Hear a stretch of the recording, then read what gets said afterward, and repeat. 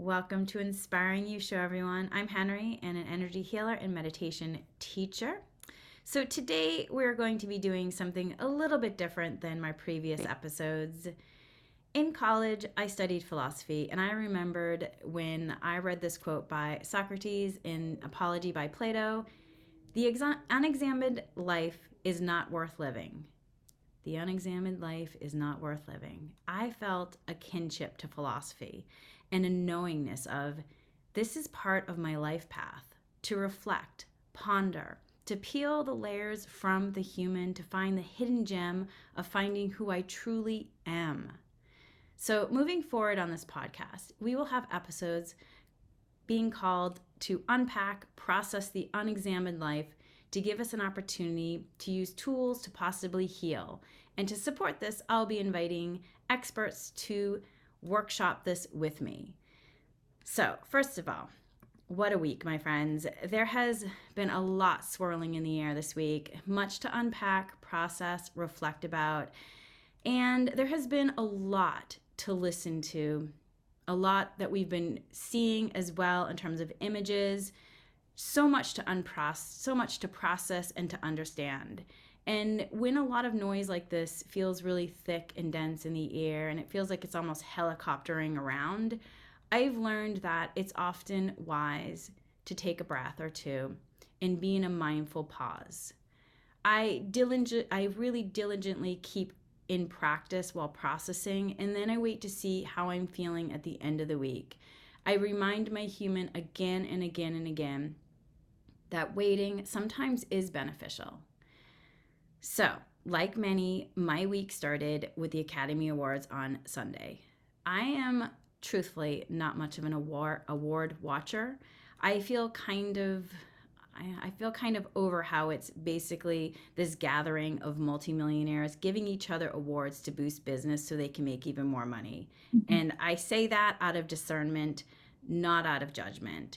And it's really done on this public forum for the rest of the non-millionaires, if you will. And it feels like this fawning over.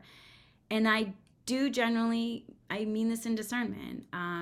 And something just hasn't felt good about it for me in many years. Yet, my friends, I love movies and TV shows. Like, I am an avid movie watcher and an avid TV show watcher.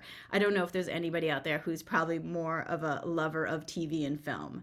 The magic of being transported into another person's world, if done in a way that invites you in, it allows one to perhaps glimpse and understand another person's joy, pain, and even their experiencing and understanding their trauma from a certain moment in time, and where you can possibly temporarily step into another person's shoes to discover life through their eyes and learn how they may have walked through the world and how they got through it. Sometimes I feel it can just open and expand my heart in ways that are just so truly unexpected. And I can sometimes really learn from that and gather tools. It's incredible.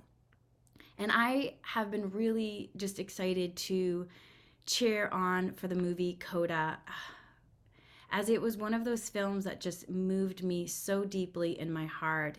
It brought me to tears more than once. And it just also took me into a world where I had an opportunity to think in a new way about the challenges of those who are deaf.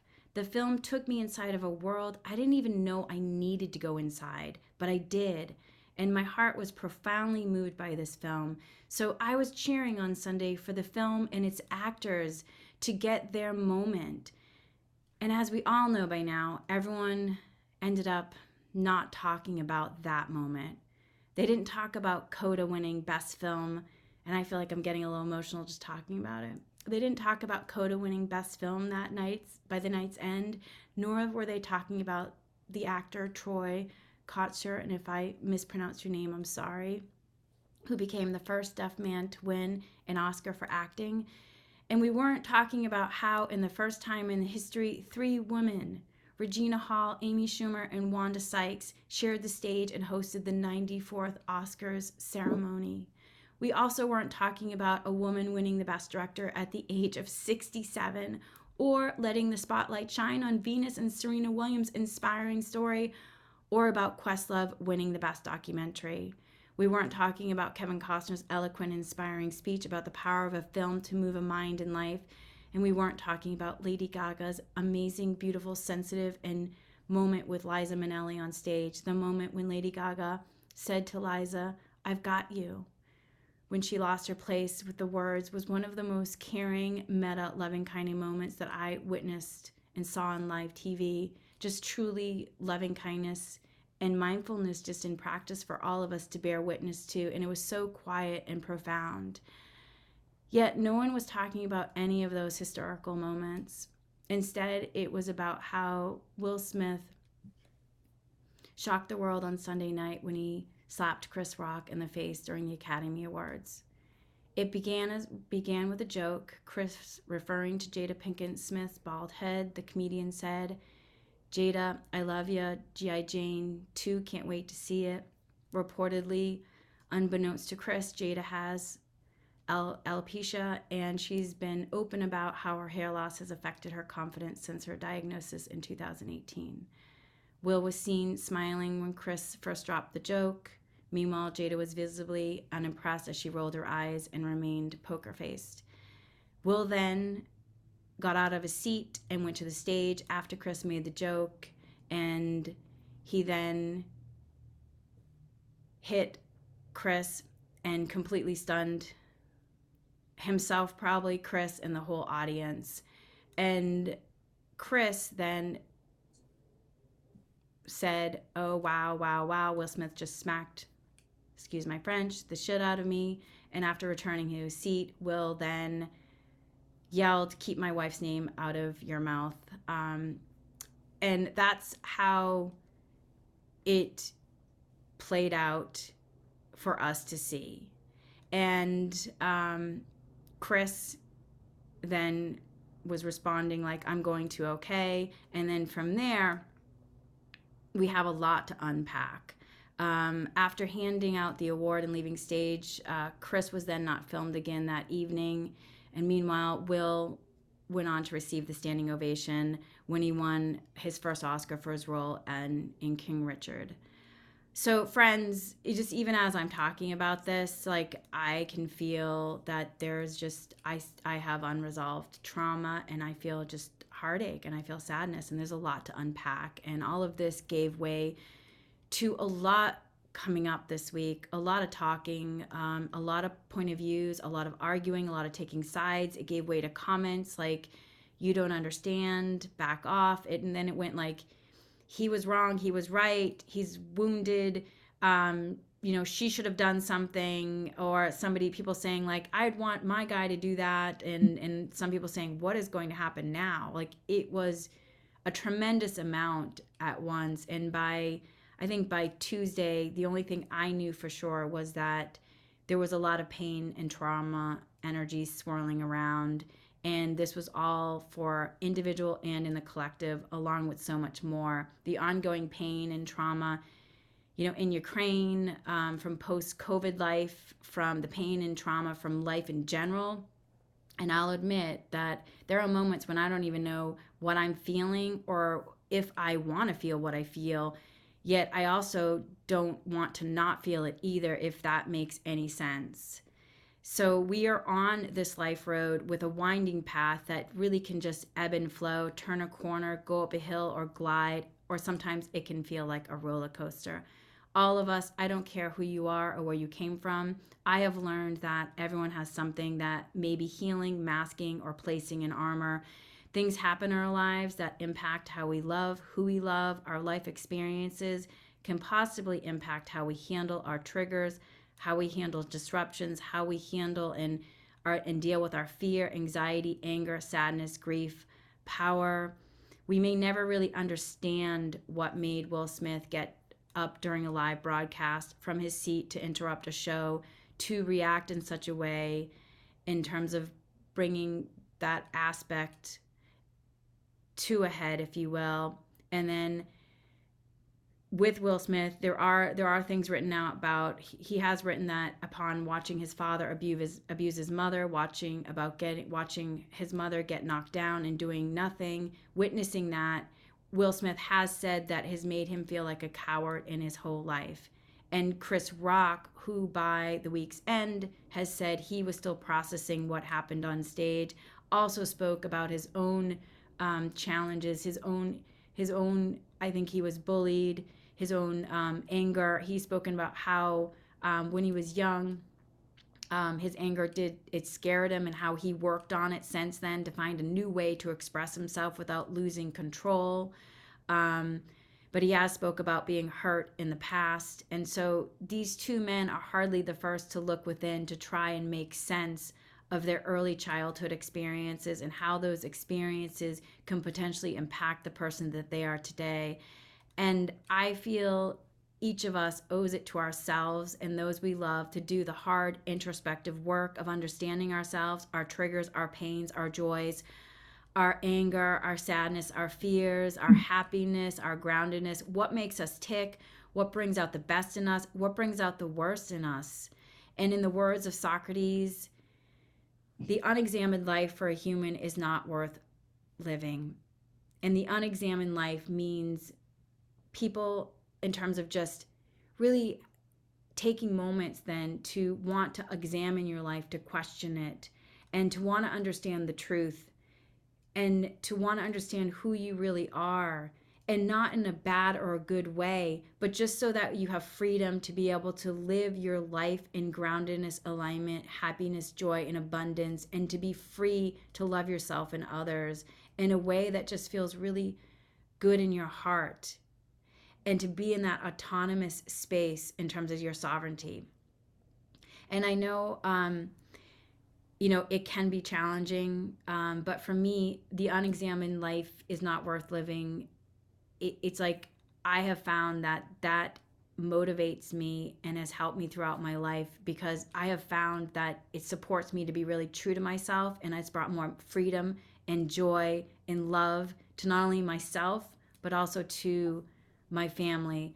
And I'll also share that the author who worked with Will Smith on his memoir, Mark Manson, he pointed out this week, idealizing another person, assuming they must not have any problems because you love them, almost always leads to disappointment.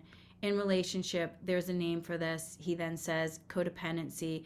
Codependency pretty much always leads to dysfunctional relationships and heartbreak, yet people do this with celebrities they love all the time. And that's the end of quote. But I mean, honestly, we can do it in our own personal life. I've been there, done that. And so by the end of the week, Will Smith did write that his behavior was unacceptable, out of line, and inexcusable.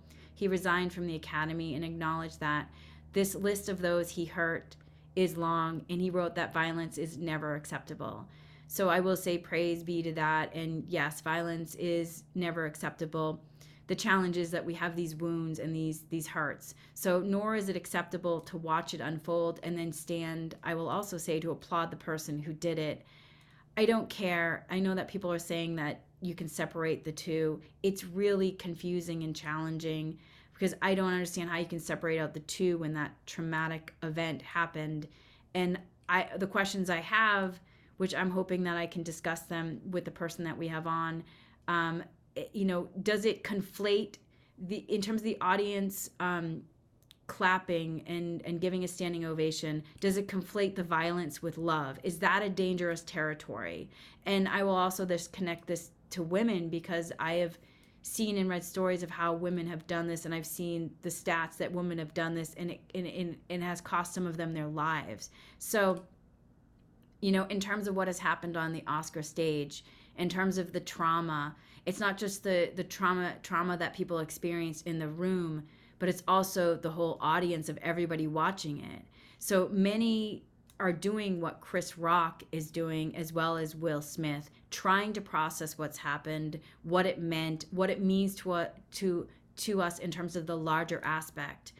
And one thing is for sure, what's really worth us all going inward is to really try to understand our own aspect, our own confusion, our own sadness, our own anger, our own triggers, our own unresolved pain, our own personal responsibility to deal with not only this the best of our ability, but also moving forward.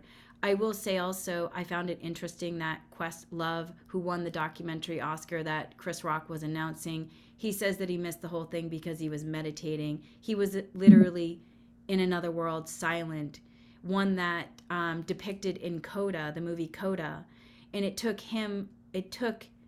Questlove away from the chaos, and remembering that sometimes the best way to deal with what everyone is saying or yelling about or talking about is to really go within, to find the quietness within. So that's where you can find your own center.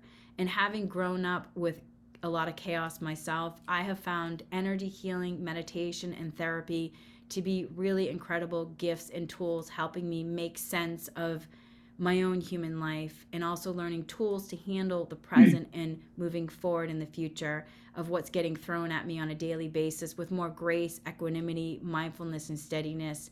And so at this moment, life is throwing a lot on everyone's plate, and there really isn't a roadmap per se for how to handle it, because no one has truly been here before, because we're in the present moment. For me, having tools like Reiki, dowsing, mindfulness strategies, meditation is helpful.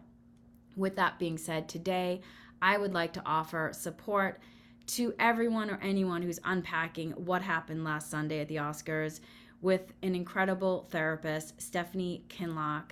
Welcome to the show, Stephanie. Thank you so much for wanting to be here with us to unpack it. I'm so happy to be here. I loved everything you said.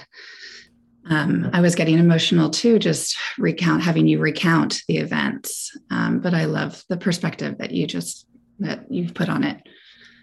Thank you. I appreciate that. I really took much time meditating this week to come to find the center. So before we get started, I'd love you to just tell everyone who you are and what your background is.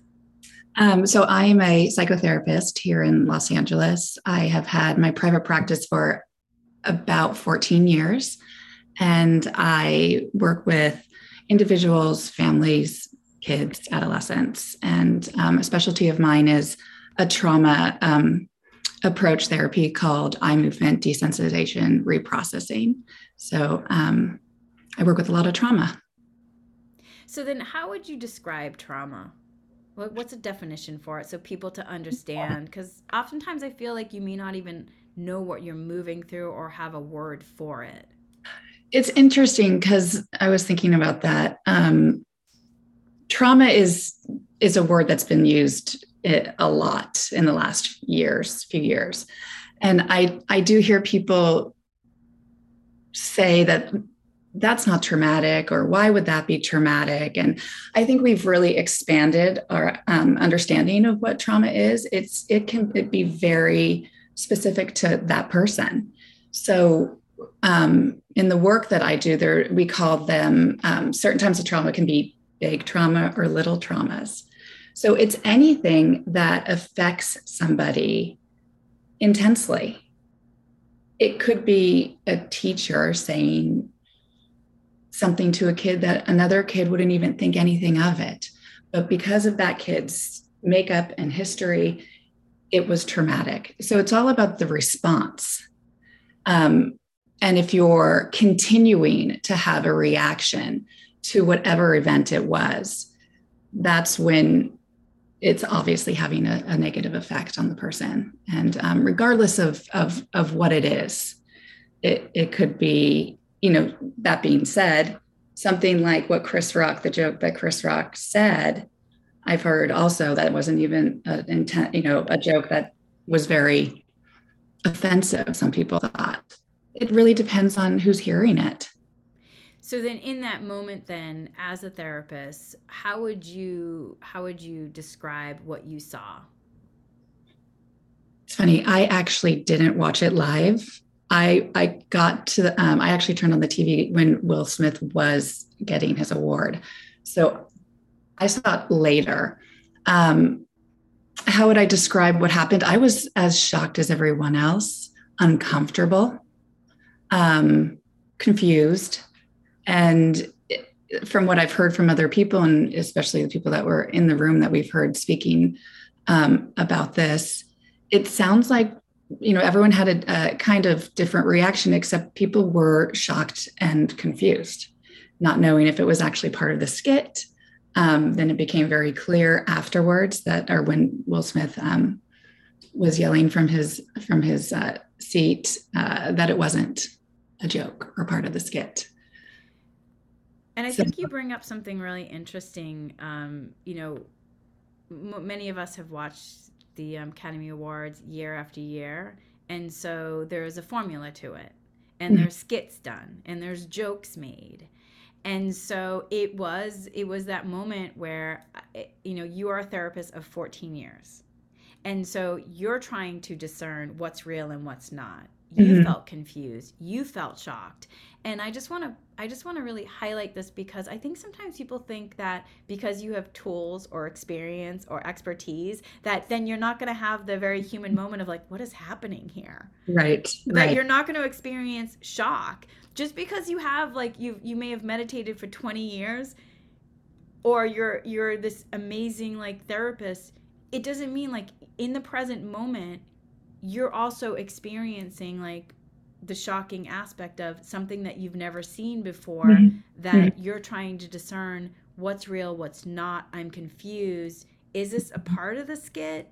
Is this mhm. something that the award show's doing? That's an interesting producing choice. Or wait, oh wait, no, wait, that's real, because he's now yelling from his seat and he's unmiked, and you're catching up like, what is happening here?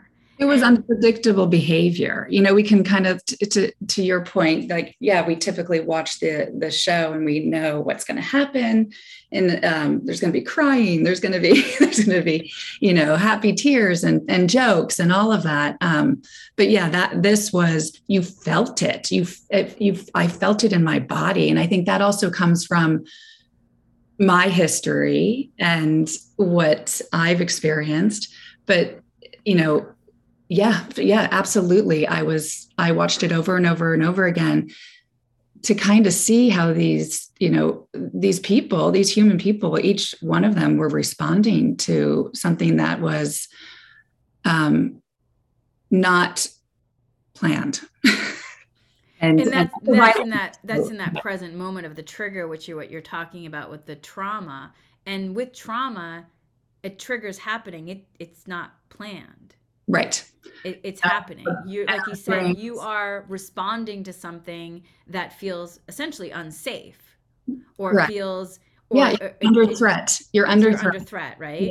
Is it the fight, flight, freeze? Is that? Fight, flight, freeze is typically what the three responses that people have. So, and you can kind of hear when people are talking about it which one they were in. There was certain people that were like, I would have done the same thing as well. That, and then other people still in shock.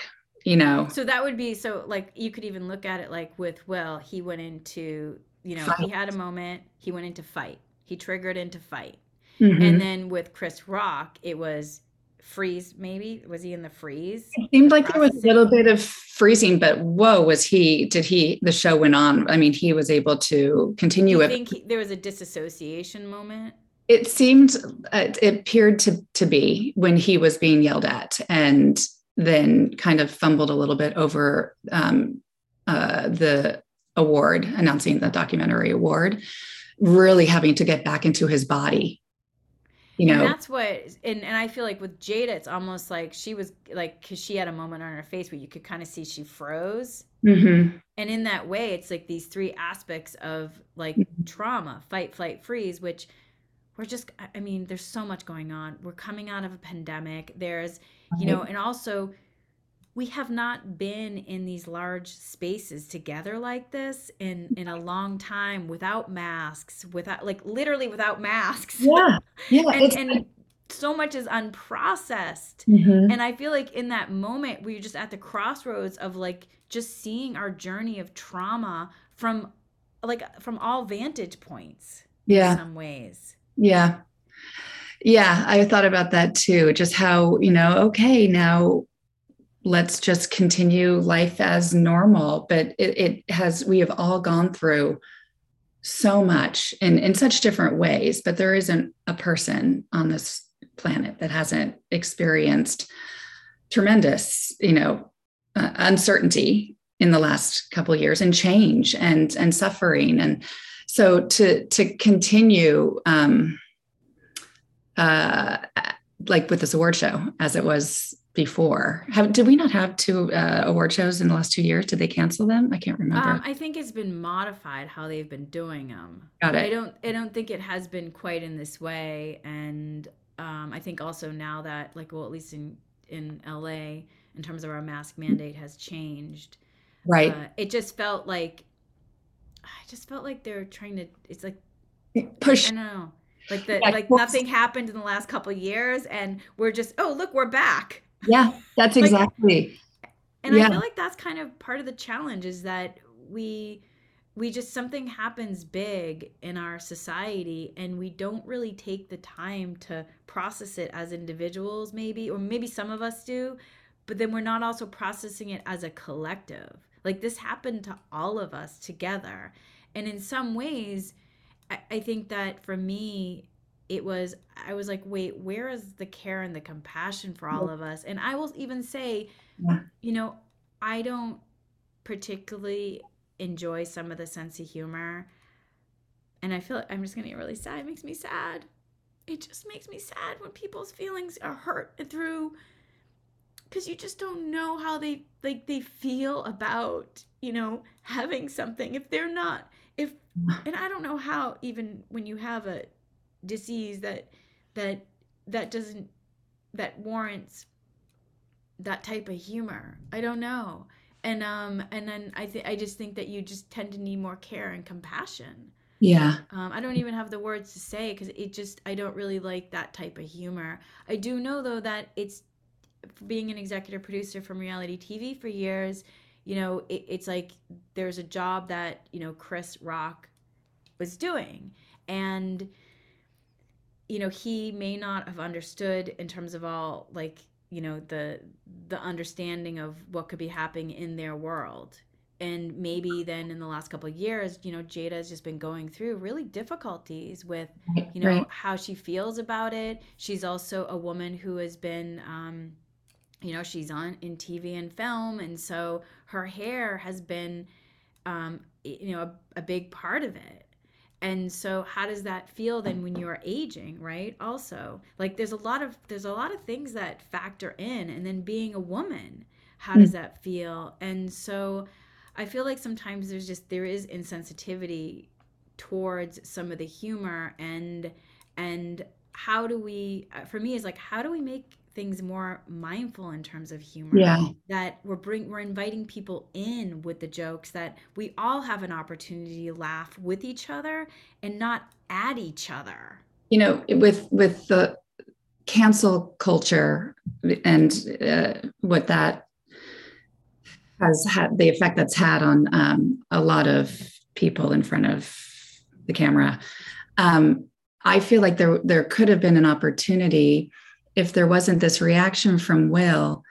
It would have been, the burden would have been on Chris Rock to apologize, right, for what he said. And I don't know if he knew or didn't know. I heard that he didn't know, and this was not a written joke on the teleprompter. It was one that he just off the cuff made. So hoping that it wasn't an intentional making fun of somebody with a disease, and it was just a joke about her haircut. It still would have been not okay, but there could have been an opportunity to shed light on that, just what you said, the alopecia, but instead, with the reaction that and the actions that Will took, it became that just got kind of lost. Lost in the whole thing. A lot of things got lost because A of that. lot of messaging, yeah, a lot of it got lost. And I would say then, with that, like, Russell Brand said in one of his recent YouTube videos that you actually sent to me, thank you. If we want to understand this if we want to understand this as compassionate human beings, we should for a moment place ourselves at the vantage point or in the position of each of the free protagonists. How would you feel if you were? And someone said something, if someone said something offensive and sensitive about your partner, likely, how would you feel? Would you feel angry? Would you feel motivated to action? And I think, it's interesting that he, with that, it was actually having me reflect upon mindfulness and the compassionate approach. Mm. So how would it so first of all, as an executive producer, former executive producer in reality TV, I feel at the end of my days in television, I had an experience which I did share with you where the executive producer was in a rage, and I walked into the situation and I saw producers crying everywhere. There was an on-camera therapist and an off-camera therapist present in the room, as well as network execs. No one actually did anything to stop the carnage of the trauma unfolding, to help the executive producer, who was obviously, she needed help. Mm-hmm. And then nobody stopped to help the producers.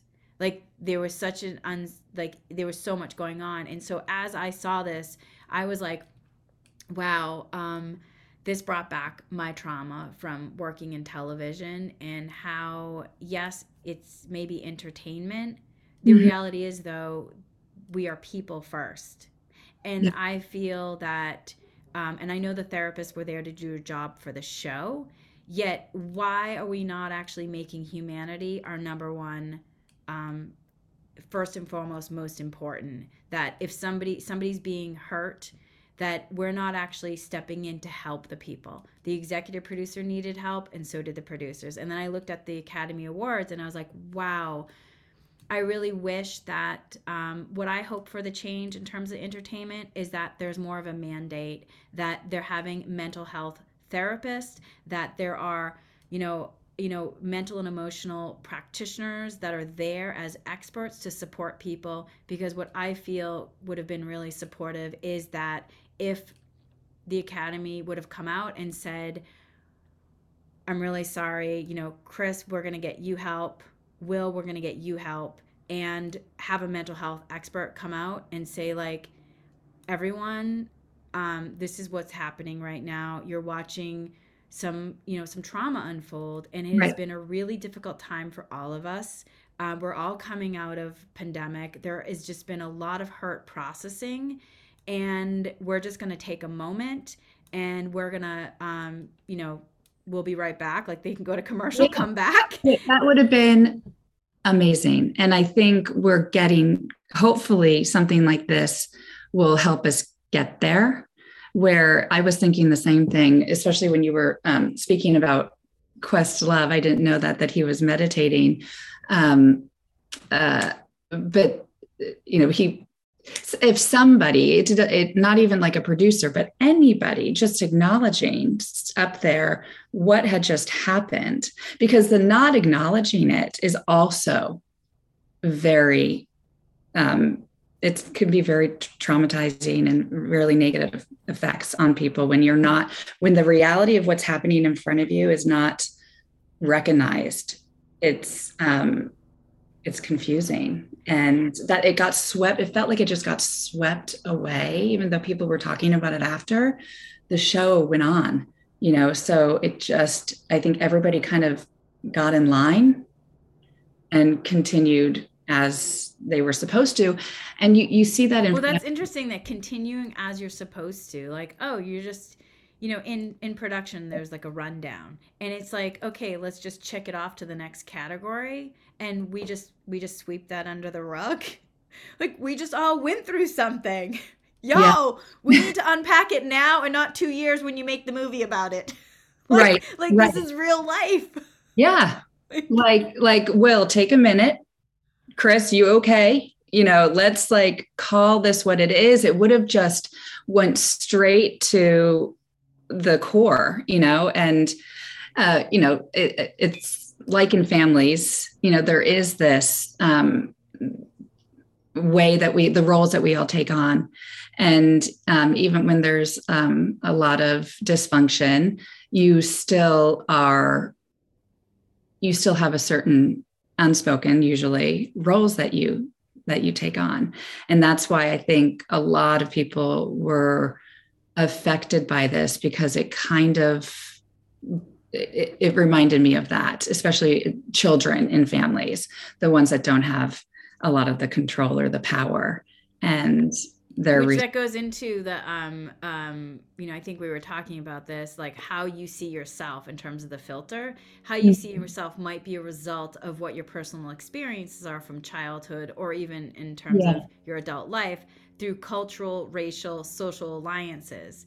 So how can you explain that further in terms of the filters? Because I feel like some of the biases and the filters that were happening this week also was from that reactionary thing, because Right. we didn't identify it as everyone, like there's trauma, like that Will has trauma, Jada has trauma, Chris has trauma, like, and everybody was reacting possibly based on their own hurt and Right. filter. Right. Right. The person who has been bullied, like on both ends, I guess. You can see. You spoke about Will and what he's written in his book, and I don't know much about his history or Chris's, but I think, yeah, people, instead of coming from a place of really trying to see your own biases and your own reaction to a situation, understanding what those are, and then having compassion and understanding for everyone else's. And of course, violence is wrong. Absolutely, he crossed a line. Um, but we won't be able to really examine ourselves and move into a better, more healthy place as people, and if we can't really have that compassion for ourselves and also, for everyone at play. And hopefully that's what can come of this. Hopefully, that is. And what's interesting is you said something about at play, and then also talking about the roles and the metaphor of is maybe metaphor. Yeah, The yeah, fact that we're talking about the Academy Awards and movies, they're all roles and stories. yeah, yeah, They're all stories that have invited us in to step into, to put our feet in somebody else's shoes, to understand their experience. mm-hmm. So what I don't want is, like, y'all, let's not disconnect from real life, because if we all love TV and movies and we're all allowing ourselves to be invited in to experience other people's lives and find, compassion, mindfulness, humor, inspiration, or difficulties, or seeing the trauma and bear witnessing to it, then Yeah, let's, like, I want to encourage people to stop disconnecting from their own real life. TV and films can really support us in ways because it can I feel like sometimes I awaken more, like, oh, I yeah, see it, I can identify something in myself. But yeah, let's not then wait 3 years for a movie to come out on this. Like, right, y'all, let's start using the tools to support ourselves as not only healthier individuals, but also as a collective society. yeah. So in your experience, like, what is, like, the like, one, first of all, like, with in watching it from your viewpoint as a therapist, like, what would you say that some of the tools that could support just Will, Jada, and Chris In that moment or in that now? moment, and then after? I mean, they probably had to process it, or they're still processing it. What can really support in terms of the healing? And anybody who recognized themselves in one of those, let's just say, roles per se, right? Mm-hmm. um, in one of those roles of fight, flight, or freeze, or if you could identify in some way or seeing some filter, what could really support somebody and help them out in terms of the processing and the healing? Yeah, hopefully they all do have some support, some, if it's mental health support or, I'm sure they all do and are willing um, to start doing that even deeper. But in that moment, I don't know what could have been. That was a chaotic moment. I don't think Mm. yeah, having somebody kind of just say this just happened and that's awful, and not made another joke about it, and not tried to, that whole keep going, brush it under the rug. Just having somebody say, that was heavy. And, So that would have been helpful if somebody would have come right into the live moment and said that was absolutely. heavy. Absolutely. And if you could think back to any, I mean, just any childhood memory of where if there's a familiar, like whatever you were feeling when you were watching it, where in your life did you have that same reaction? And usually it's going to be an uncomfortable situation. And whatever those moments were, if you had somebody to just say actually what was going on in that moment, that could have really helped. It can't change, obviously, what happened. What happened was wrong on many different levels. So we can't erase it. But the support would be to call it what it is. And in not a judging, blaming way necessarily, but the not recognizing that it was so uncomfortable and confusing and shocking is just adds to the unconsciousness of society that we just keep going. I mean, the parties went on afterwards. Everybody was dancing together. That also, I was just like, this is fascinating that this. Does that potentially extend the trauma? Sure. Yeah. Yeah, it definitely can. As And far then when we're sweeping things underneath the carpet per se, the rug like that, what is the potential then for further damaging like one's psyche? well, it's like a secondary effect, negative effect, because not only did something happen, but then the reaction or the lack of support is also sometimes more impactful and Why negative, is it more impactful? because it's like not a recognizing of what somebody went through, because we can all get through things typically, but if you don't have the support and the acknowledgement of that in some way, you feel alone. You feel really alone in that. When you said that, I just feel, oh gosh, and coming through the pandemic where so many people have felt alone and isolated, I just felt like a wave of just the heartbreak of that, even more so from this experience. Mm-hmm. And Yeah. then I think also what you're saying, it's kind of making me ponder about how we then, in some ways, as so many people were asking me like what I thought this week, and I just kept saying it's trauma, and and they would, and I had people say going, what? I'm like, it's trauma. Mm-hmm. And one of the reasons why I think now is because I really wanted to stay focused on the compassion and the care for everyone in this situation, and not make it about blaming or pointing fingers or also isolating any of them. I didn't want to isolate Chris Rock or isolate Will Smith or isolate Jada. I didn't want to put anyone in like victim or violator category. I Mm-hmm. wanted to really just, from the humanity aspect of looking at it from compassionate care, that wow, here are some people that are hurt, man. Like, people are hurt. People Mm-hmm. are hurt. People are sad. People are just tired and hurt, and they do not know what to do with all these feelings that are coming up. And we just saw it on display. And I don't want to put anybody in one category, Yeah. because how do we stay in compassionate care, and how do we help not only the individual and the collective? And how do we move in a Move positive forward forward, because in a yeah, progressive, healthy way. and these are adults, and these are very high functioning adults. And i'm because I work with so many kids, I can't help but mention that our kids are suffering. Our kids are suffering so much, and to have that compassion and understanding for the behaviors that we're seeing that are not typical coming out of this. Um,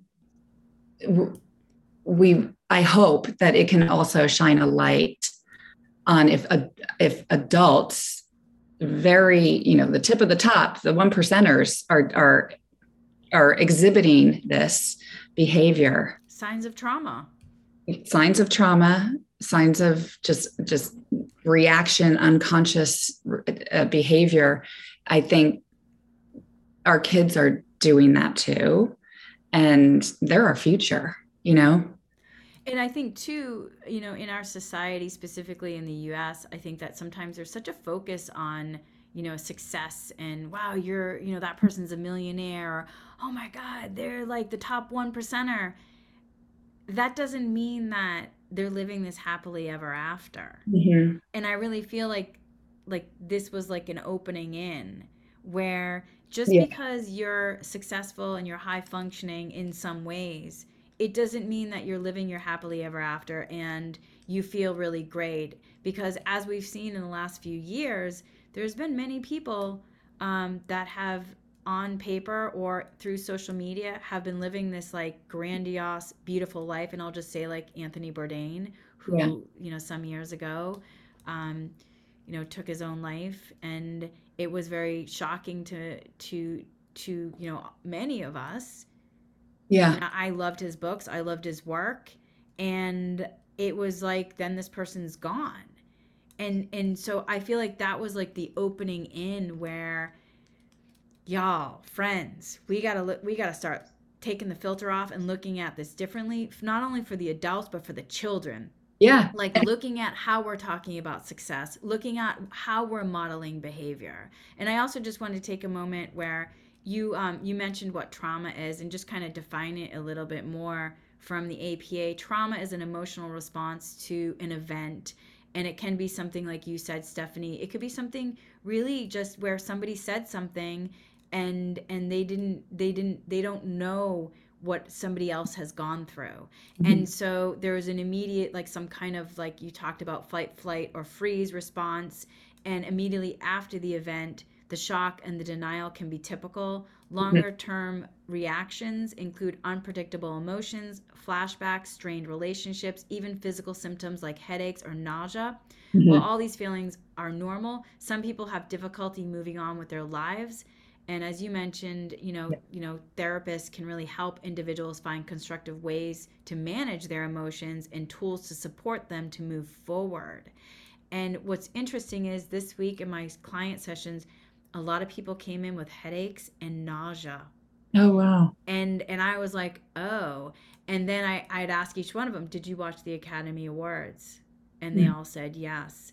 And then they were having flashbacks to something that happened Mm-hmm. through Mm-hmm. their childhood. Mm-hmm. And I was like, oh, this is so much bigger than we even understand, even bigger than I even understand. I just started connecting the dots to Mm-hmm. it.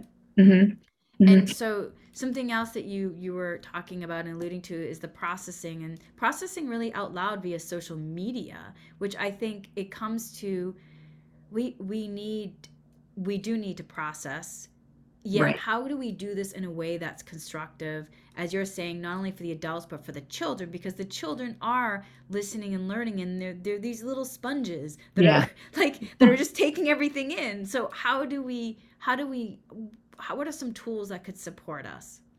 It all depends on how what your reaction was to it. Like so, with some of your clients, and I had clients as well that had strong reactions to it. And again, it's usually because it's connected to something in their past where they had a similar. It doesn't mean that the events were similar necessarily, but a similar reaction.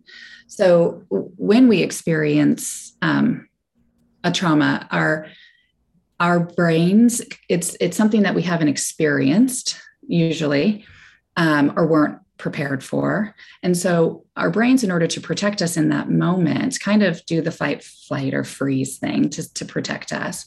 But what doesn't happen, and what people need to typically get help with, is it doesn't completely process the event, and it doesn't kind of file it away in our long-term memory, and it stays in our short-term memory.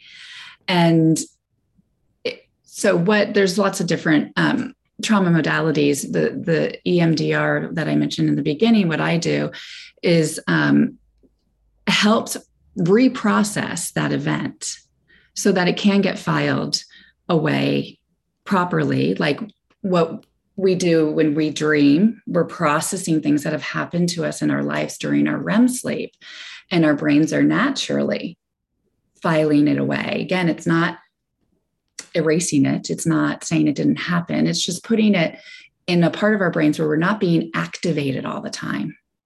And because that's what then causes all sorts of, other anxiety, depression, and aggression, and all this stuff if we're living with that unprocessed trauma. So it all depends on what they're showing, and if they need to reprocess it because it is bringing up things that might have happened previously. And sometimes people aren't even aware of, why am I reacting like that? And that's okay too. That's okay. You can still process it. And then you're getting a different perspective on it. So the talking about it is helpful to an extent, but you really do need, if you've been affected in a way where it does look like either PTSD or severe trauma, typically you'll need a professional to help you process that. So you brought up PTSD. How would you define PTSD?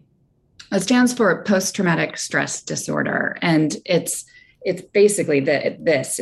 It's not experiencing something negative and not having fully processed it, and so you're being activated throughout the day in negative ways. Sometimes that does come through with flashbacks. Sometimes there's memory loss, a lot of time, also really not being in your body a lot of times. And people don't understand really what's going on. They don't understand why they're having these reactions. And so that also is a big clue. Okay, there's something here. And sometimes, again, you don't know what it is. Sometimes you don't. So I had work PTSD, and what happened to me in that experience that I mentioned earlier was I walked into a situation. I was just coming into work, and I was going to check in to let the EP know, that the executive producer know, that I was there for the day. And she was having a moment where she was it was full meltdown. She hadn't slept in 3 days, exhausted, tired, something triggered in her, some kind of trauma triggered in her. Mm-hmm. And then from there was everybody else was then in the experience. So when I went up to her, she turned to me and started screaming at me. I completely disassociated. And I remember, like, I'm disassociating. And because I've done so much meditation, I was like, I'm disassociating. I'm actually disembodied. So it was like that. I'm actually disembodied. And I was like, in the observer mode, I'm like, oh, she's actually legitimately sounding like Charlie Brown's teacher to me. The wah, wah, wah, wah, wah. And I was like, I can't understand what she's saying. And it was so like profoundly confusing and scary. It was really scary because I didn't know, like, how do I get my hearing back? How do I, and I was like, oh God. And then since I do a lot of meditation and connecting with my guides, one of my higher self came in immediately, was like, turn around and go to the bathroom now and just repeat these words. And I just all of a sudden blurted out, I need to go to the restroom.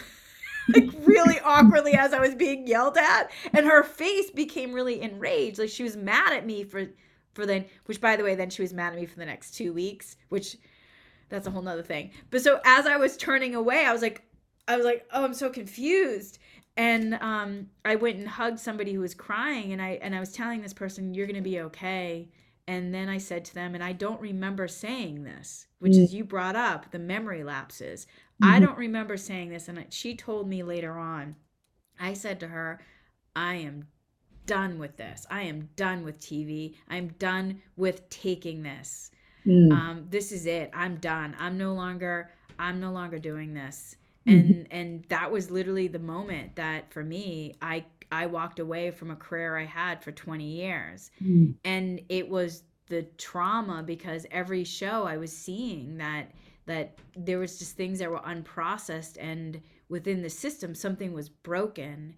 And what ended up feeling broken really was me. Yeah. And I also recognized in that moment, when you trigger that hard, it's really difficult to heal in the same place that you trigger. Yes. So if I were to go work on more TV shows, Mhm. it just, I needed to heal.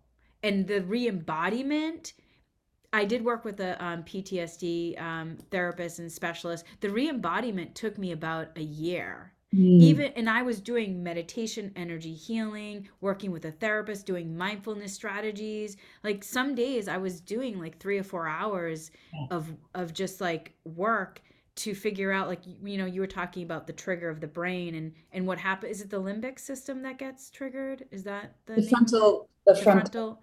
frontal lobe. Yeah, the front. So it gets triggered and activated from an event, Yeah. right?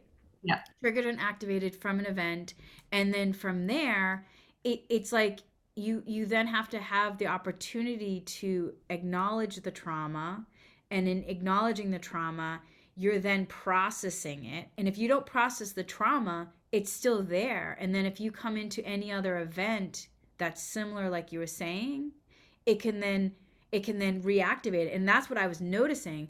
I had to actually, I'll admit, I had to do an adult timeout for myself, because I felt like when I triggered that hard from the work PTSD, I was not, I said I wasn't safe for consumption in the outer world, Yeah. because I didn't, everything just seemed so unsafe to me, Yeah. because I was so disembodied, because the trauma, oops, the trauma was so hard Hmm. that it affected me. And what you're saying in terms of not understanding, when you're ungrounded and you feel unsafe.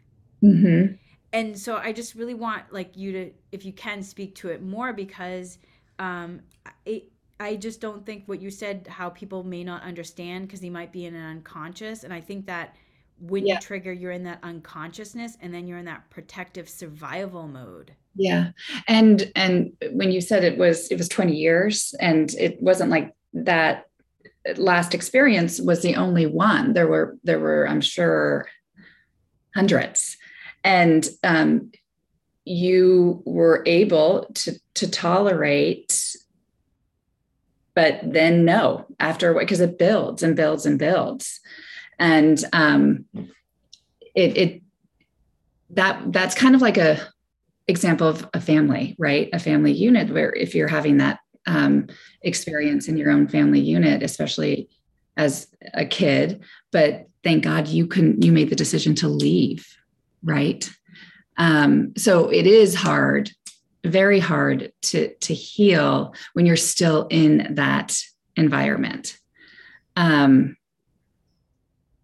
yeah, it is very hard. Not that it can't happen on some level, but it is challenging for sure. Because it's almost, and like you said, 80, 20 years of, my first job in television at 22, I Yeah. was, there was abuse there as well. I was, in I was being, similarly, I was actually being screamed at Mm. by a much older producer. And that, when that, now that you're saying it, I realize, like, that screaming was when I first came into television at 22. Mm. And so in some ways I had been tolerating this level of just bullying. It was bullying energy, to be honest, bullying energy. And it just got to a point where I had just had pneumonia from working on a television, because I worked so much, and it just got to a point where I was like, enough is enough. And that trigger was like all these other just Yeah. moments that were just confounded into that one moment Yeah. where, wow, this I felt broken, to be honest. I mean, I really felt broken, which is probably why, with looking at Will Smith and Chris Rock and Jada, I have so much compassion, because I understand that level of trauma and that feeling of just, when you disembody that from yourself, it just is really painful. It's so painful. And then Yeah. trying to reground and get your footing. And I can't imagine then doing it in a way that is a public forum Right. where everybody is bear witnessing to it. And then there might be also like embarrassment, shame. Yeah. And then also there could be where you're really putting somebody in like, categories of victim violator, which then it's like, where's the responsibility? Because also in terms of jokes being made, where's the responsibility? Yeah. Yeah. Yeah. Absolutely.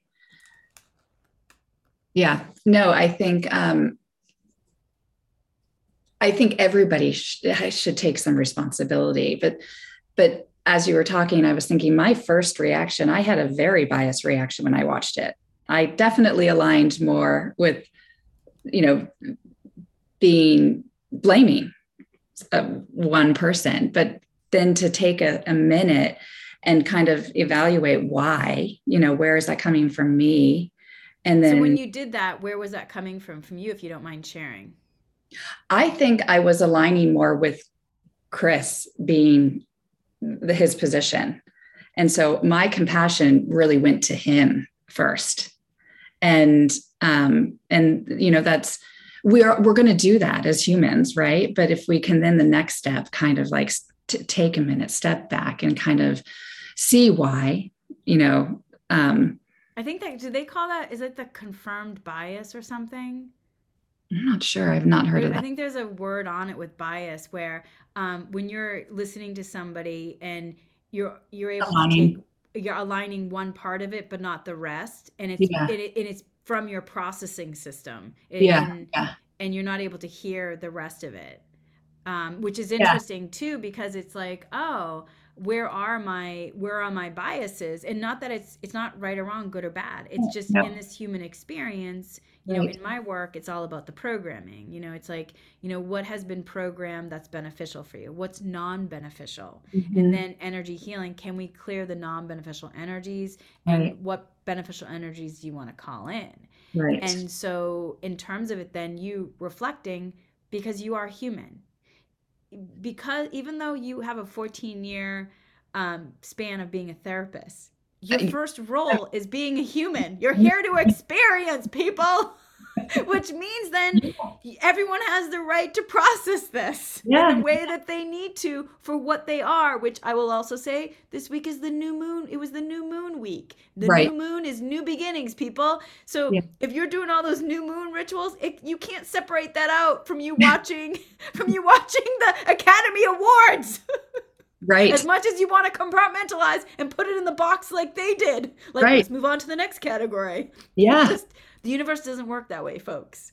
Right. So it's interesting that you had that recognition first and foremost of like, one, well, first of all, you stayed in compassion energy. You're in compassion energy. Your compassion energy, you noticed it was going towards, Chris.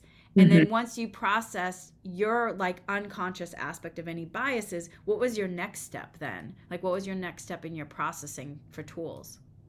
Um, Watching it over and over again, I did because I wanted to just see what the reactions were again, because it was maybe that's not the best thing to do, actually, watching it over and over again, because you are being kind of re-traumatized as I was. But I was Were you curious. looking at it more from a therapist expert Yeah, in I terms wanted of to like see, understanding the human aspect of it?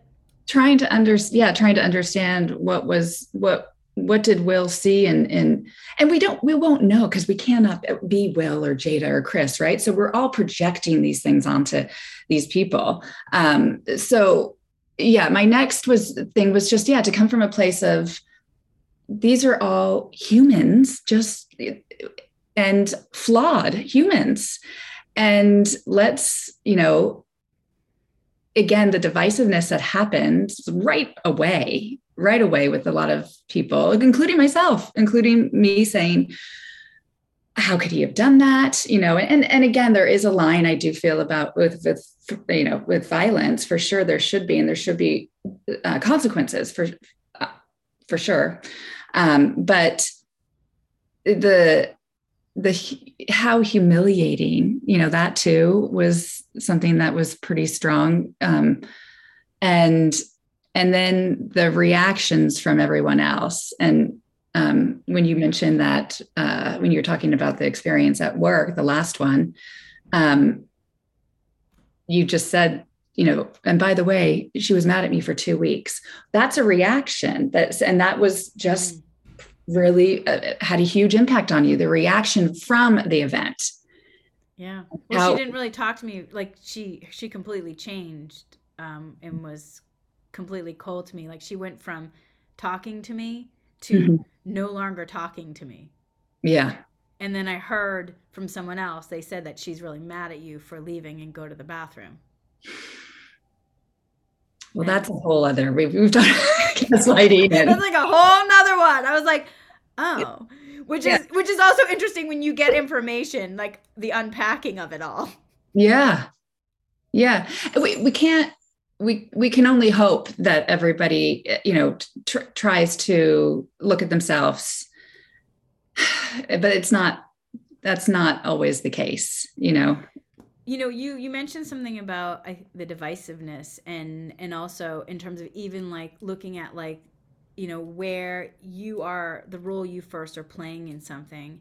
And what I think is interesting, again, this was the Academy Awards, and they're putting out all these movies for us to watch. So what movies are they putting out a lot for us to watch? There seems to be a lot of violence in movies. I don't know if some of the movies I haven't even been able to watch that have been recently coming out, because I just feel like out of pandemic, I need things that are more inspiring, softer, Team. um, Yes. Yes. and um, and so it's interesting because it's like, well, what are we being taught as a society? Yeah. Are we being taught to really come together, and support one another, through the ups and downs? Mhm. Are we being taught to take sides when something isn't within one within when something isn't in our belief system? Like, I don't believe what you believe, or I don't see what you see, so Mhm. I'm here in my camp and you're in your camp. How do we find the transcendental like perspective, like of really the bridge of light to one another? How do we as a society start progressing that it's okay if I have different thoughts and beliefs than you? It doesn't mean though that I can't be in care and compassion and still be in the same room and have a discussion with you. Like, how do we progress as a society in this? I think we have to um, just walk the walk, be able to do it, be able to have empathy.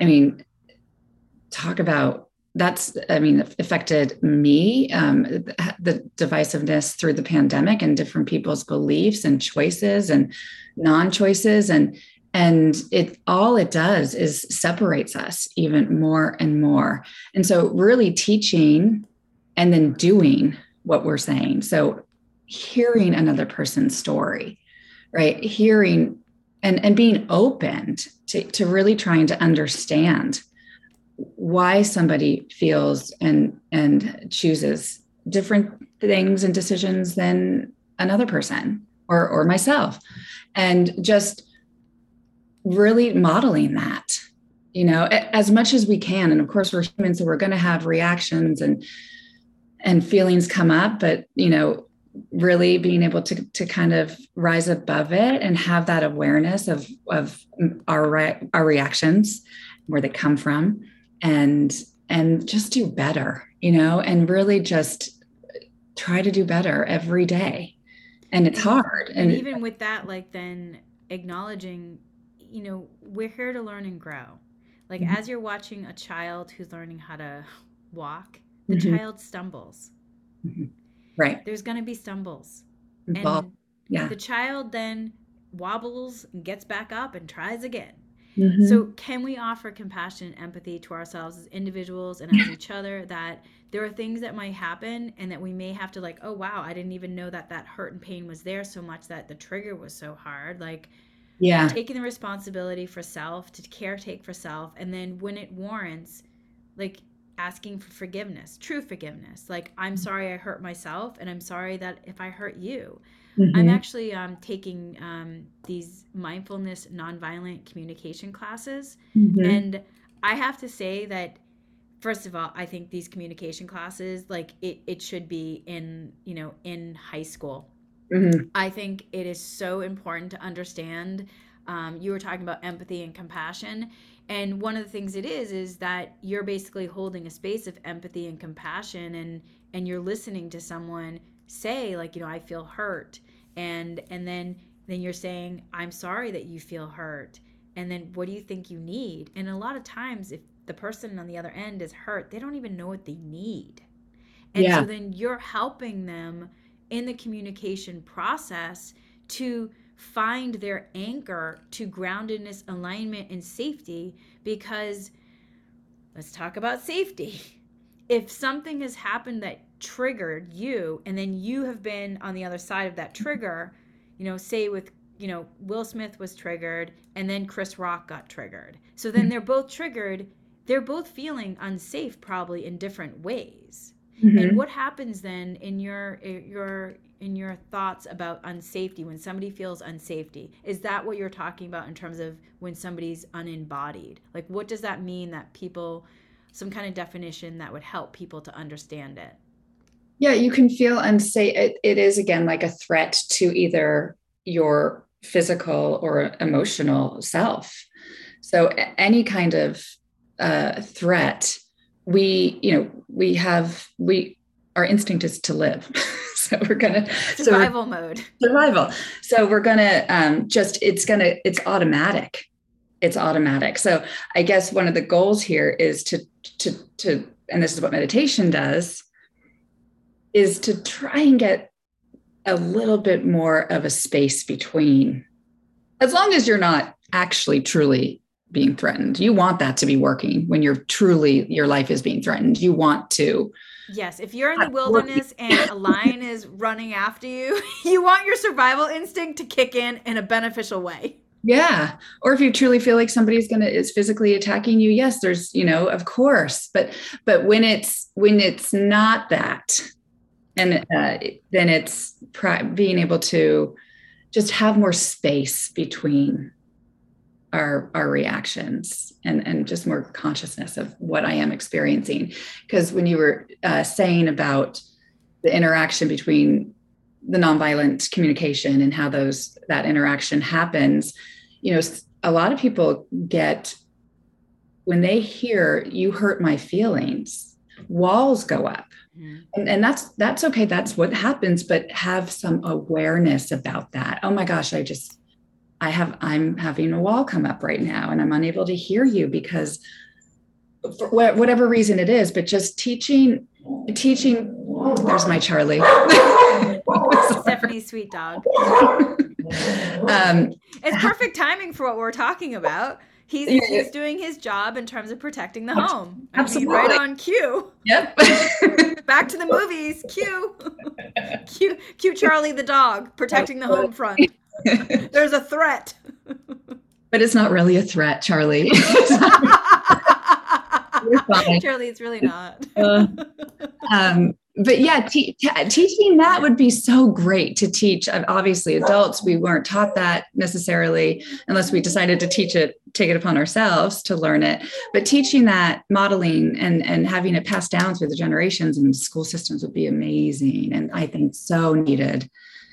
And I think that's where you were talking about the unconscious mind, right? Where, when you're bringing that kind of unpacking of the unconscious mind, connecting the story dots to, common cultural and unconscious references, and how those may have be like, maybe in your own life, the role they're playing in your own life, because there is like consistent imagery that culture, like what you may have in terms of biases from common or cultural unconscious references that could be affecting you, that you don't even know, that could be shaping you in ways that may be in reference to the trauma, which could be more triggering, or it could also be keeping you really stuck in a box where you feel frustrated, like, Yeah. why am I not able to get ahead in my life? Why am I, it's a year later, I'm still where I am. And it really could be because how the unconscious mind is playing out, keeping you Absolutely. in some sort of shadow aspect of it. And I Yeah. really feel like in a lot of ways,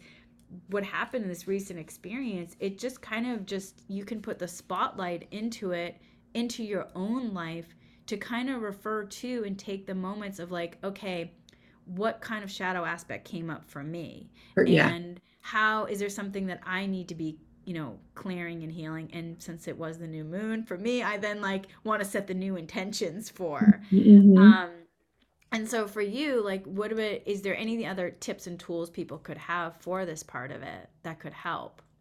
I think being really aware of when we go into the blame or taking a side right away. I think that can be just a kind of a clue to, oh, I should probably look at this in with different lenses.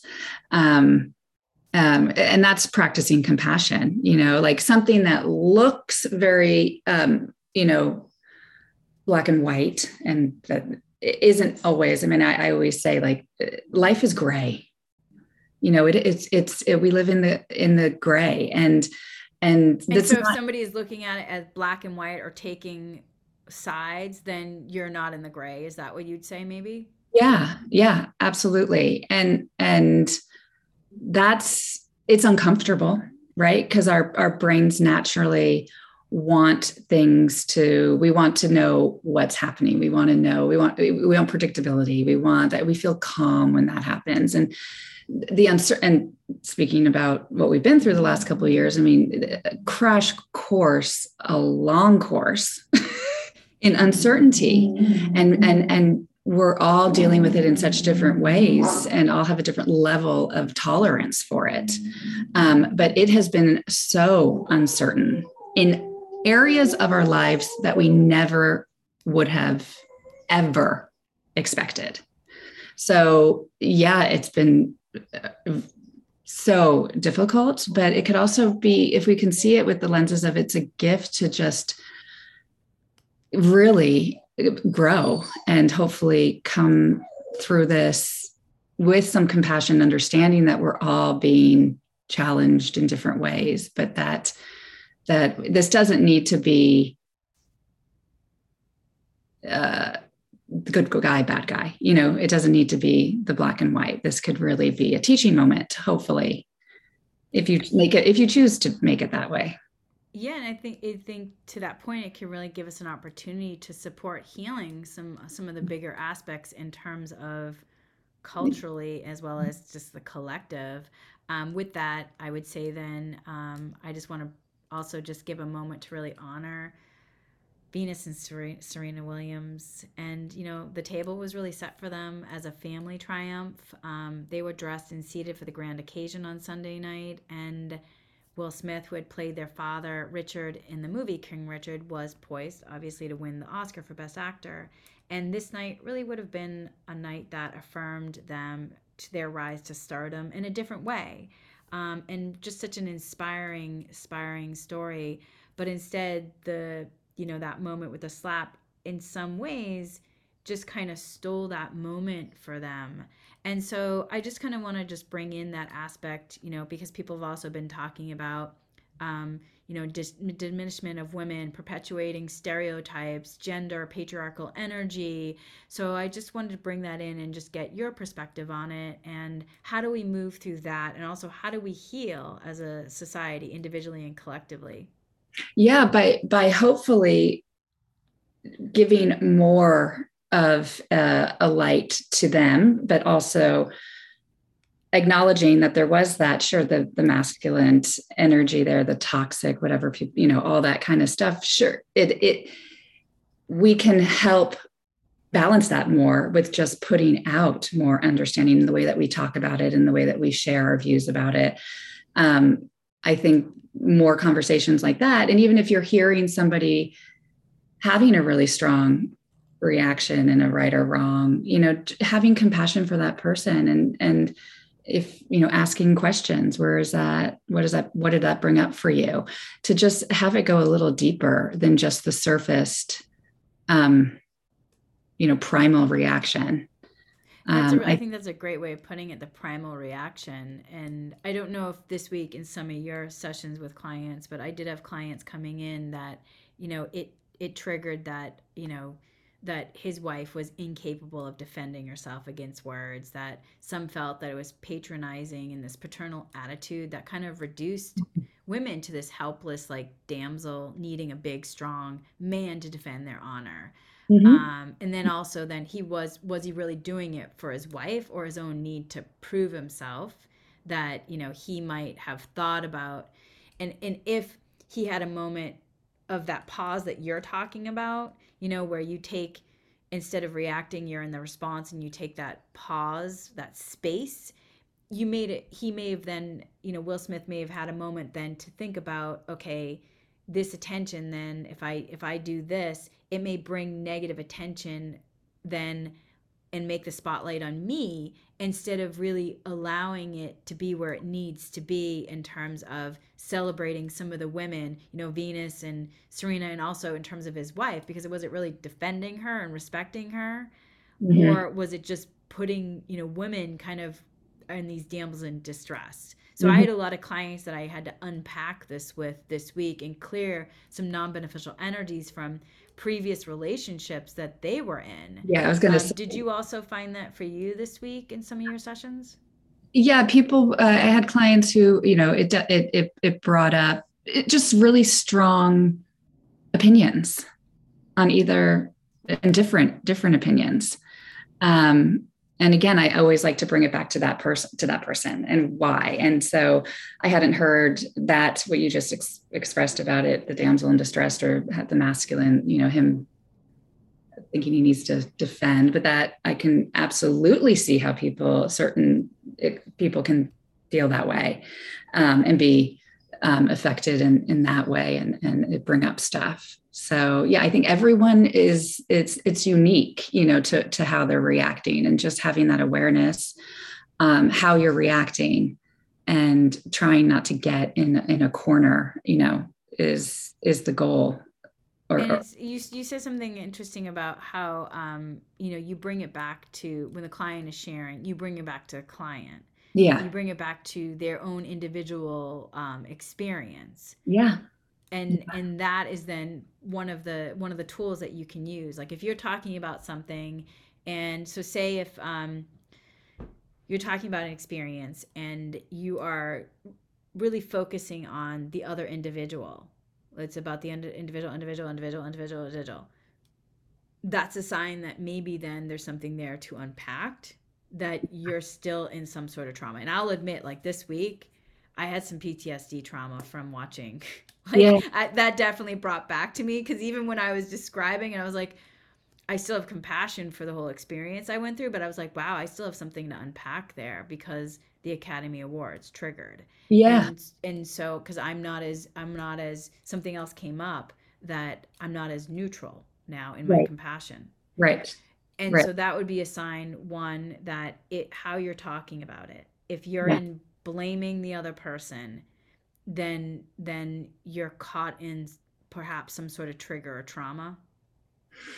Um, yeah, because it all is coming from our own experience, right? But sometimes we hijack our own healing by focusing on the other person all the time, and not that that's not necessary to be able to talk about it and process it, but eventually to be able to look at yourself and look, why am I having this strong reaction, and where is this coming from, and um, I think that will be something that, if people find themselves really focused, there's different reasons too why we do that. We focus on other people because a lot of times we don't want to look at ourselves.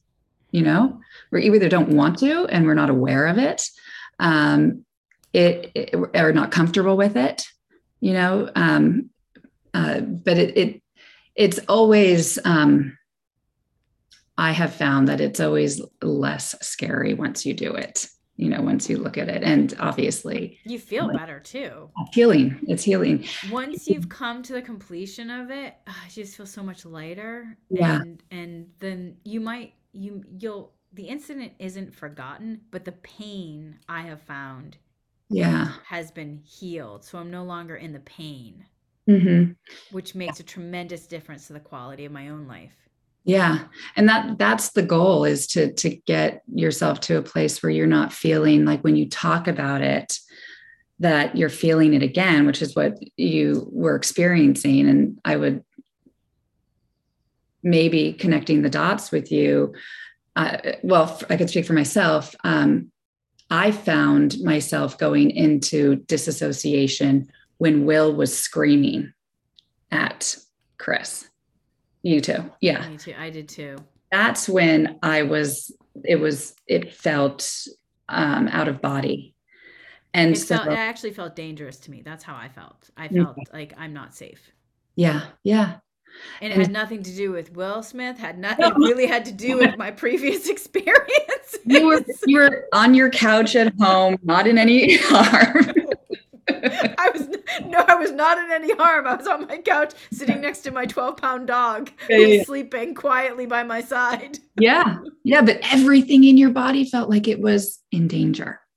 I felt really exposed, raw, and in danger. Yeah. And it felt like I was I was in the wilderness and the lion was chasing me and I was running for my life. Mm-hmm. And it had nothing to do, and you get transported there. Yeah. And so it's not even about the experience you're watching. It's like you're immediately in that transportation of that moment of just that real dire fear. Yeah. Fight, flight, freeze kind of moment of survival. So some tools that I would suggest so like if when it happens again, right? Because it's going to happen again. To be able to use grounding tools in that moment, right? So to get back into your body. So you're sitting on the couch, you're feeling yourself doing this, then, start with the breath and then do a grounding meditation or something, visualization where you get back into your body. Because it's not, you can't start processing and digging in right away when it just happens. We need to actually, there's steps, so the first step would be the grounding meditation. What would be the next steps? Things that make you calling a friend, like kind of, if you need to process it. Well, did you just see that? Getting confirmation. Did that really just happen? Was that, really like talking about it, definitely processing it does help as long as you can be conscious and aware of where you're going with it, So I would say the people that I always recommend to my clients, if you're processing something with someone, make sure it's a friend that isn't going to hold on to the imprint, but you're actually able to process in like a sacred space, because you sometimes just need to let it out to hear it. Yeah. Right. Yeah. Yeah. And then also just, all the things that you've already heard, if you need to go exercise, if moving your body and getting those endorphins, all those things that kind of can help get you back into a safe place and a grounding place. And then if you notice that it's still affecting you, then that's, for sure. Either if you can get the support of a professional, or if you can just have that awareness of, okay, this is when I'm tearing up. This is when I'm still having a reaction, like it's affecting me, and just kind of really digging into that and seeing where that is, what comes up when you trace back in your life. What other times did you feel that way? And maybe there are things that have been not completely processed. So then, all right, just to break it down. So, and that's some of the things that I did this week too, is I did energy healing with grounding. That was the first thing, is like, where am I? Because for me, gaslighting energy came up. I was like, what the heck is happening? What is real? And I felt like I was in a washer going upside down and being thrown around every which way. And so number one was the grounding, becoming regrounded, and then doing energy healing to clear the dense energies. Number two was the processing, which, I called you to, we had that conversation, a processing conversation. So finding somebody who's helpful, that they're going to support you in not becoming divisive, and not ignite, or not even igniting it even more. You don't want to get, and if you notice that's happening, that's just be aware of it and choosing differently. But if it's going to be something that's putting more, flames on this, that's not going to be very helpful. And if you find yourself in more heightened emotions, like if the heightened emotions are happening more so, which then it means that the trigger might be happening in it. Yeah, and or having heated arguments where you're actually processing it with someone who feels completely different, and you're not able to really have this a different lens and compassion with, and it becomes a fight. That's not going to be helpful either. So just being aware of all that's just going to add to it. Not it's not going to help you.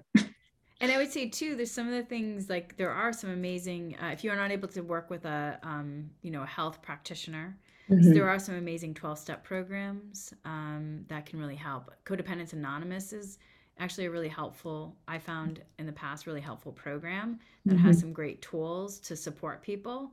Yeah. And also on my podcast, I do have meditations that can help you. But there are so many resources, and I think that's just where we just want to encourage people to get the resources they need. And is there any other questions that people can ask them, like after trauma, that can support them in knowing? I know one of the things that somebody said to me years ago, like, are you noticing symptoms of reliving the traumatic event? That was actually helpful to me. And also, are you having any kind of nightmares about the events? Yeah. Is there anything else that could be helpful in terms of questions for people to ask?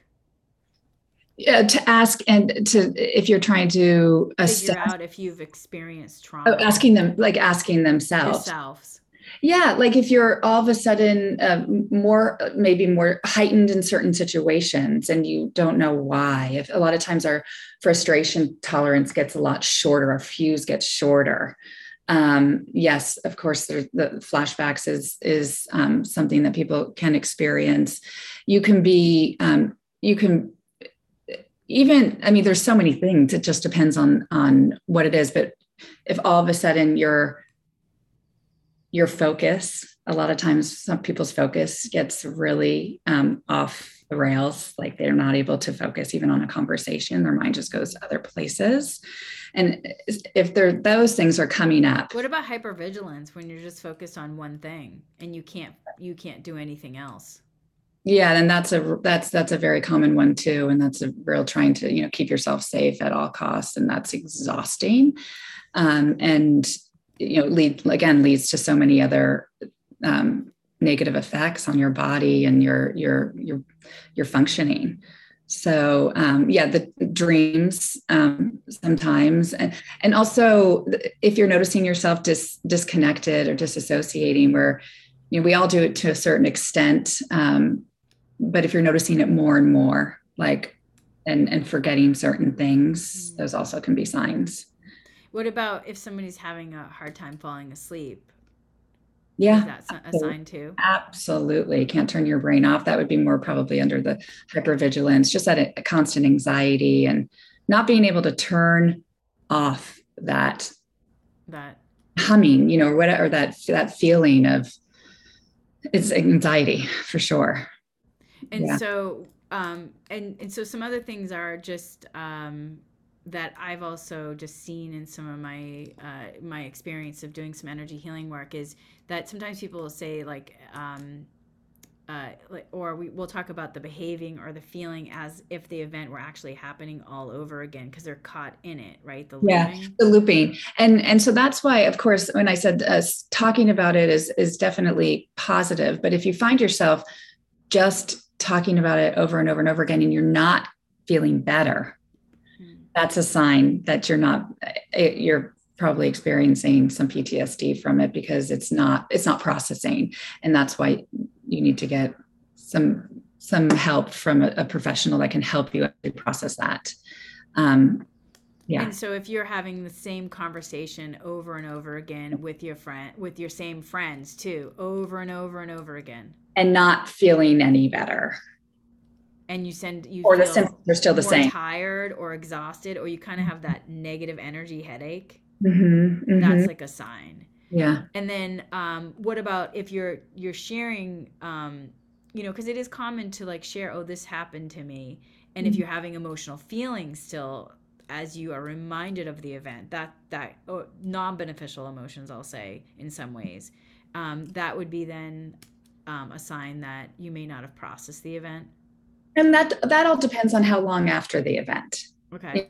And obviously, um, you can still have emotions about something, recalling something that's awful that's happened to you. But if you feel that, if the difference is feeling like you're actually almost paralyzed by it when you're talking about it or reliving it, and it's not separate from you. And you want to get to a point where it's actually something that did happen, but it's past. And you can absolutely, though, still have sad feelings, but it's not like you're actually viscerally being. It's not like you're being hijacked by them, which is what you Yeah. were saying before. Yeah, if you Yeah. feel like you're still being hijacked or you're still living in that anger, that Yeah. real, because you can still be sad, but if you're living in anger, anger is a more difficult emotion to be in. Yeah. So then what about like physical sensations that somebody could be in reminded of the event? Like if their heart is racing, like sweating, or it's finding hard to breathe. I know for me, I was taking like deep breaths, like, and Yeah. what is all that? Is that anxiety? Is that?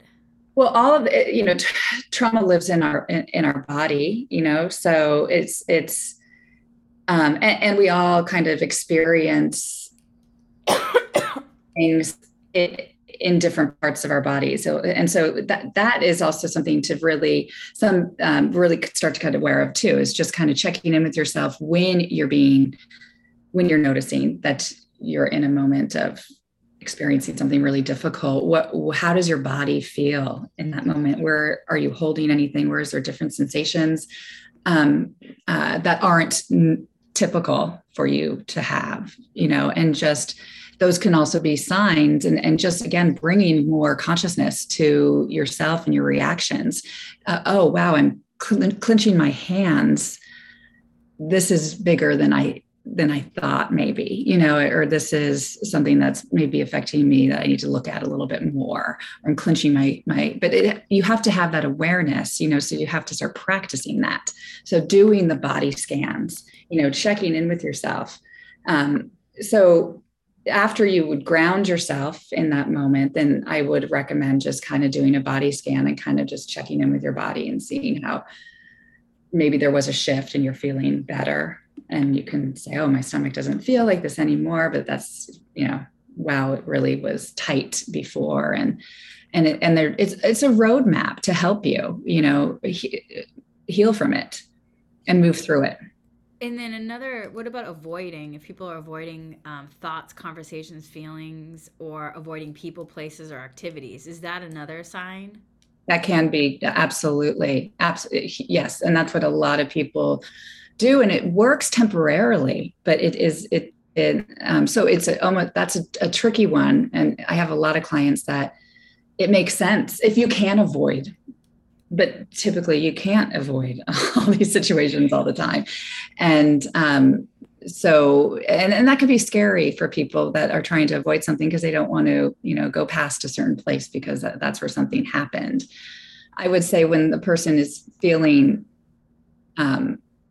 is in a better place, that then they should definitely look at that. So you want to make sure that the person has support and resources in order to be able to process. So speaking of support and resources, would you be able to take us through a small, short grounding meditation? Sure. Yeah. For giving some resources for people. Absolutely. One that I do common is, again, you just start with the breath. So I like to, I work with a lot of kids, but not that this can't work for adults. I love to put colors. So if you can just imagine like the oxygen that you're breathing in through your nose, if you want to. Should we invite everybody to get a meditation position? Sure. You can be seated or lying down, whatever you feel comfortable. And again, just starting with inhaling through your nose and filling up your lungs all the way to your belly. And then just exhaling slowly through your mouth. And again, you can put a color to the oxygen as you're inhaling through your nose and imagining going in your nose, down, filling up your lungs, down into your belly. So you get that real deep breath and then a slow exhale. And as you're exhaling, you're releasing any tension or negativity, anything that's not serving you. You can imagine just inhaling the life force, love, all the positive things that are there for you as you're inhaling that oxygen. And then just bring your awareness to how your body feels now. If you're sitting, lying down, just the weight of your body. Your feet are on the floor, what your feet feel like. And then a real simple grounding visualization that I love is just imagining you're a tree and your body is the trunk of that tree, and it's solid and grounded in the earth, and the roots go out from your feet and they're in the earth, and things might come and your leaves might blow, but you're solid.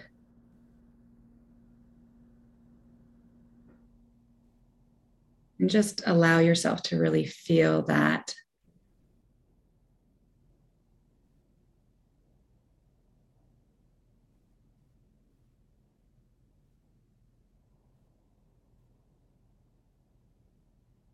And then just focus back on your breath.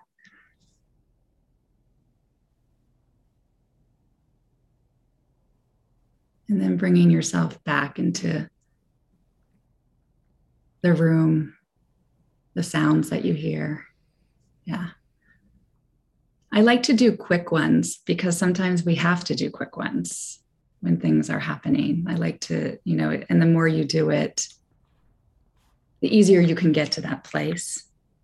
Go from shifting from feeling out of body to being back in your body.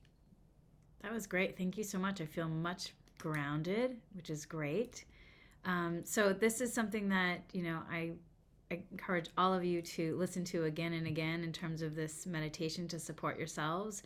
And then, Stephanie, is there anything else, any other resources that could support people that they could go to? Well, again, if you have a professional, I would say definitely do that. And I wish there was more centers. I wish. Hopefully there will be more places for people to go. But even if that's just in nature, I really think getting out into nature and just getting out of the rut of the day can also be really centering and grounding. Great. And then if people wanted to reach out to you, is there a way that they can connect with you? Yes, you can find me on Psychology Today.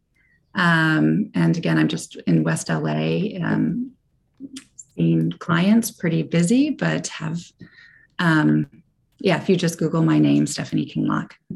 Great. And then is there any mental health resources in terms of like a website that if people want to go on to see about, is there free resources or anyone that you know? As far as for trauma, I would probably direct people to EMDRIA.